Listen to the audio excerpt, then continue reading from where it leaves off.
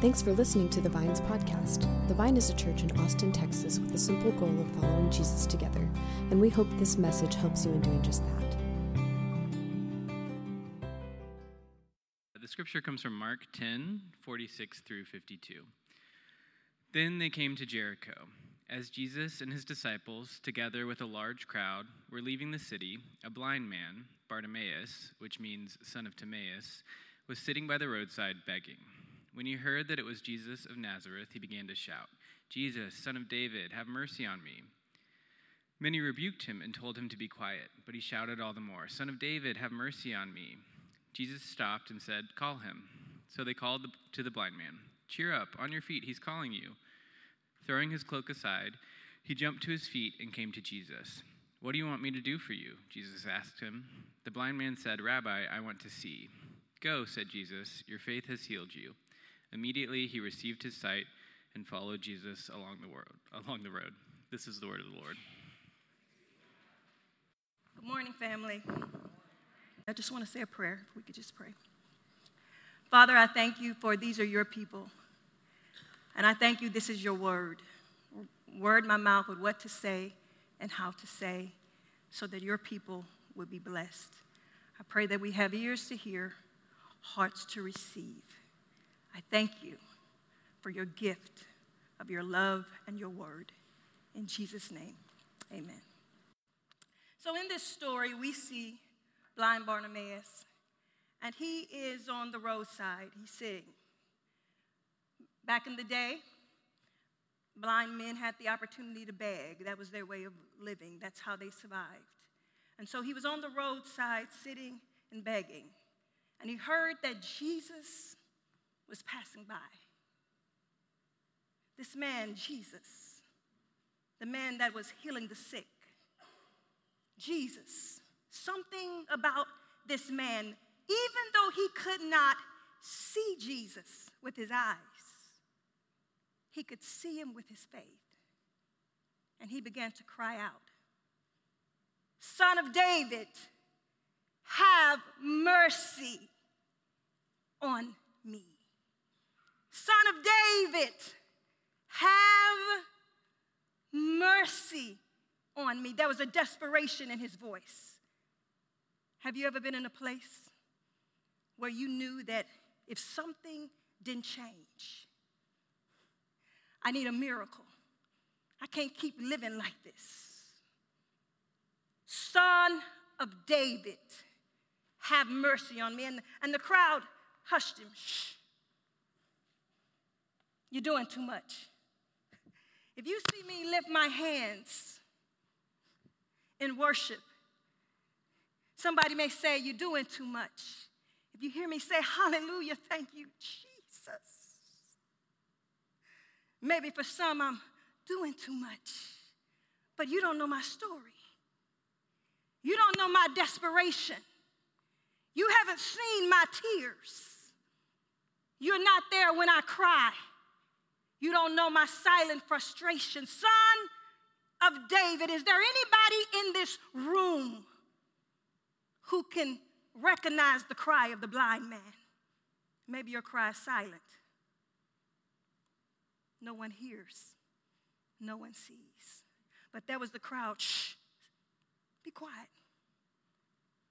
They probably had the best interest. They probably had his best interest and Jesus' best interest and the situation's best interest at heart. Often it's those who love you, who have your best interest, are the ones who say, "Too much. Don't do too much. Don't say too much. Shh. Just let it ride." Because they have your best interest at heart. There are three things that I learned from blind Bartimeus. The first one is, one, Jesus can see you when you can't see him. He hears our cry. Blind Bartimeus was looking at Jesus through the eyes of faith, and he cried out. And Jesus stopped. Scripture says he stopped. and said, call him. When we cry out to Jesus, we can look at Psalms. We see many scriptures where David called out and he cried out to God. When we look at this scripture, we see that Jesus stopped and he called him. And he asked him a question. They said, hey, same people that told him, shh.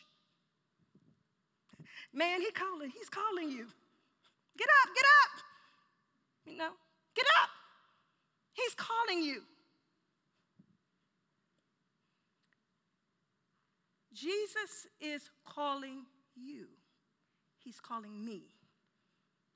There's this transformation. There's something he wants. He wants to have a moment with each of us.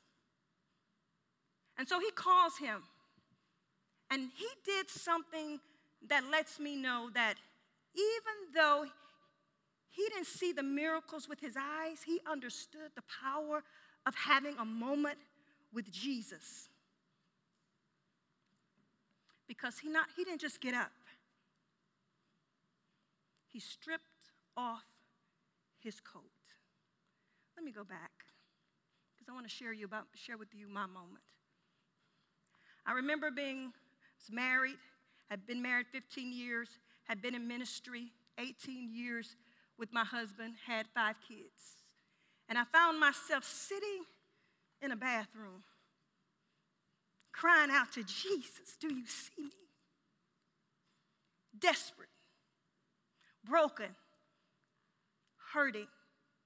Jesus, do you see me? This marriage, even though we were in ministry, it was hard. It was abusive. It was toxic. People thought we were well. I was well, but I was broken. And I cried out to Jesus. This message is not about hard marriages, but it's being in a desperate place. He stood up, stripped off his coat. That coat gave him permission to beg. It identified him as a beggar.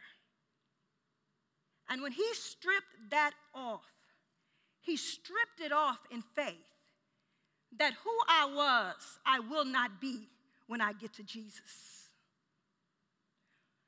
The moment that I get in the presence of Jesus, I will not be the same.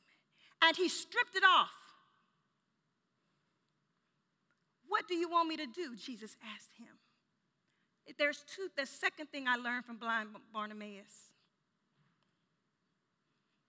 Sometimes you got to strip off your old identity to transform into who God wants you to be. Sometimes we have to let go of things that are familiar. We have to let go of things that's just the way I am. That's just how I do it. But God is trying to connect with you on another level. That's how I was raised. That's how my mom and my dad did it. And God is trying to move us closer and more intimate with him. He's trying to answer our desperate cry. What they say, if you want something you've never had, you got to do something you've never done.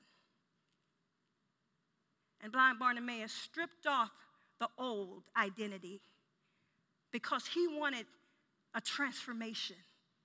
He wanted something different. Jesus asked, what do you want from me? He said, I want to see. Amazing grace, how sweet the sound that saved. Y'all know it. I once was, but now I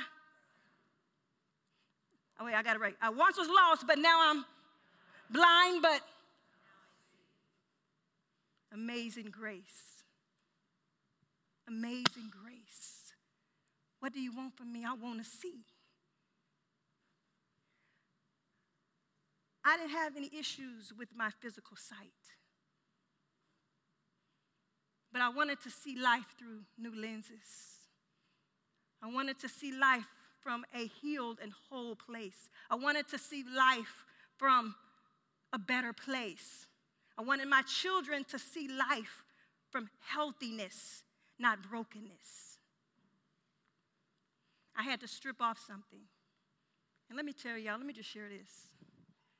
When you walk away from a city that you've been living in 18 years, all your grown life, your church folks, your friends, your marriage, with 5 kids, 2 bags of clothes, and $80, your faith is that Jesus is going to see you.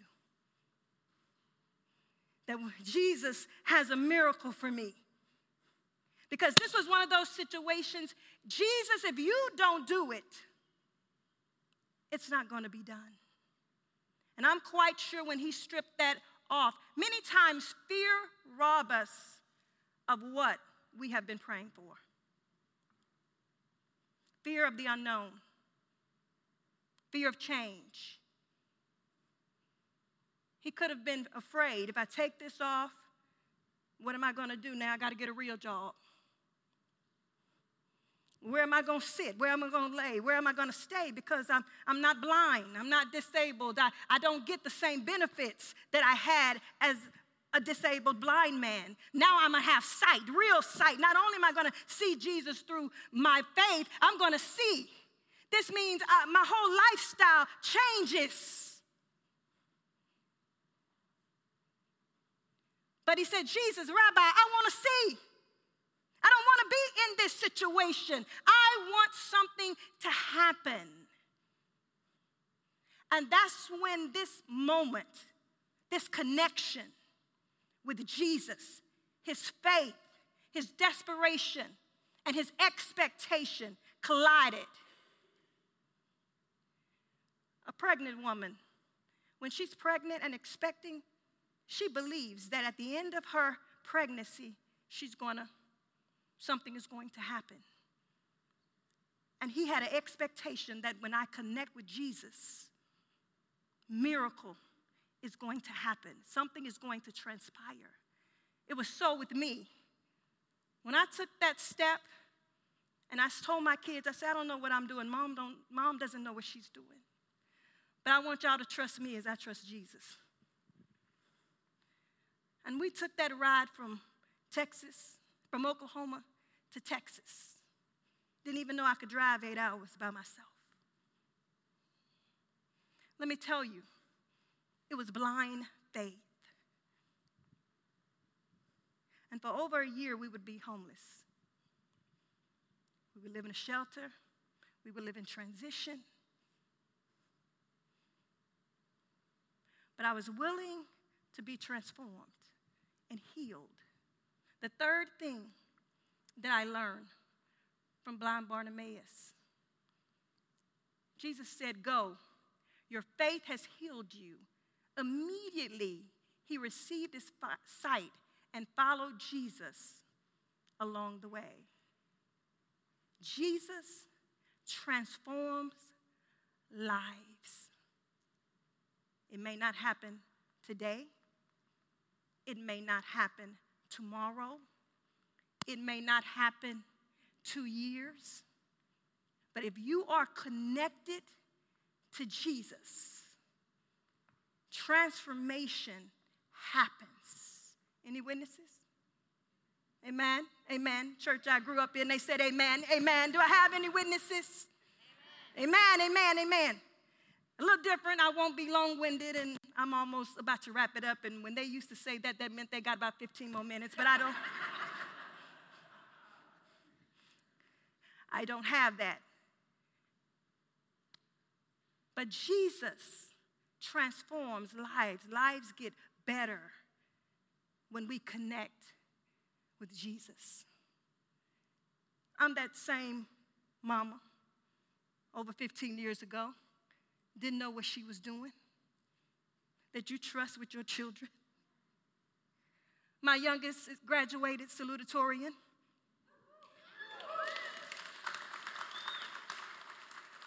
Received a full scholarship to Vanderbilt. But decided to go to Baylor, but that's okay. These are my children. My oldest is in the medical field. My second is a teacher. The third is a police.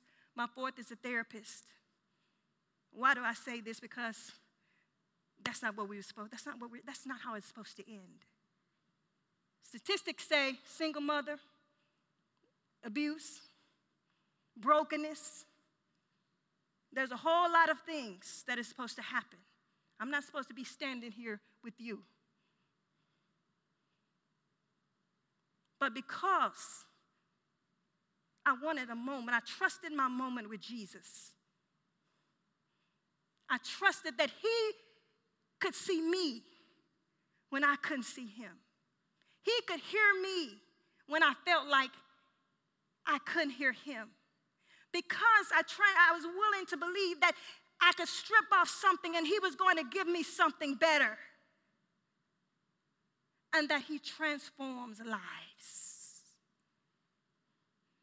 I don't know who's desperate this morning.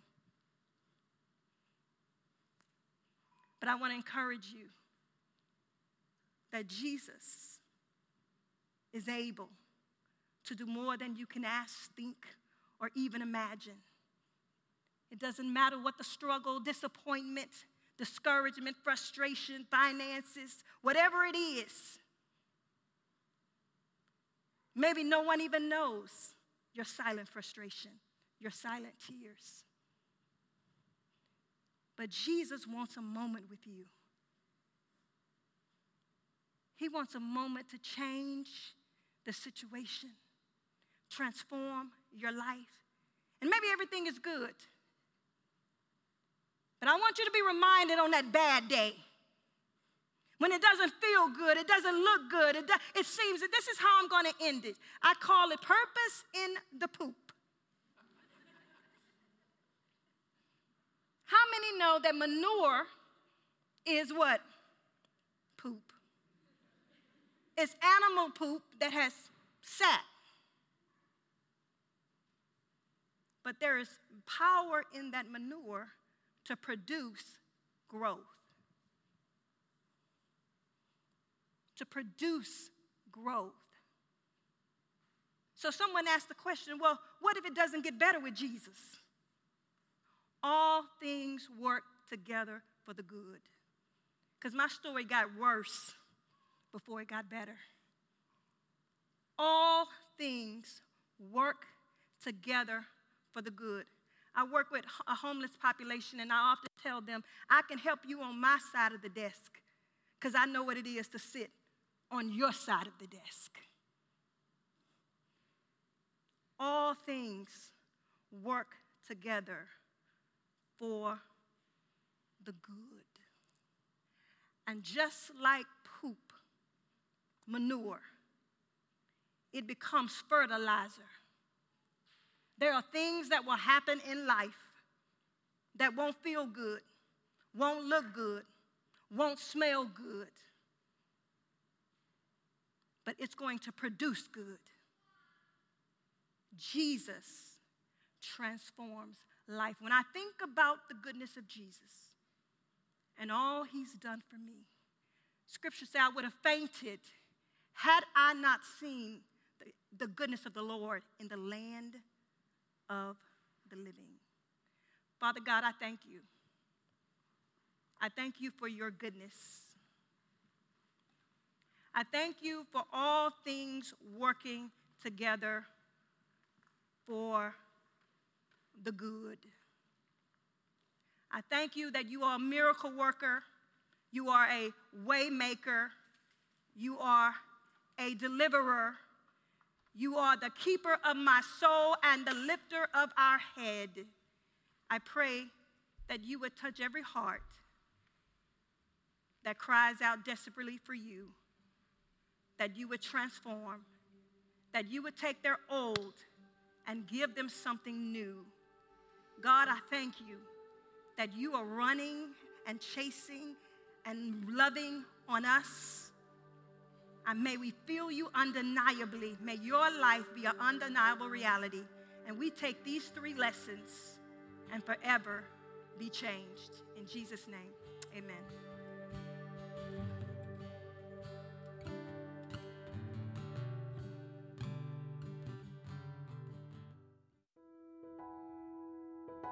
We hope you found this message encouraging.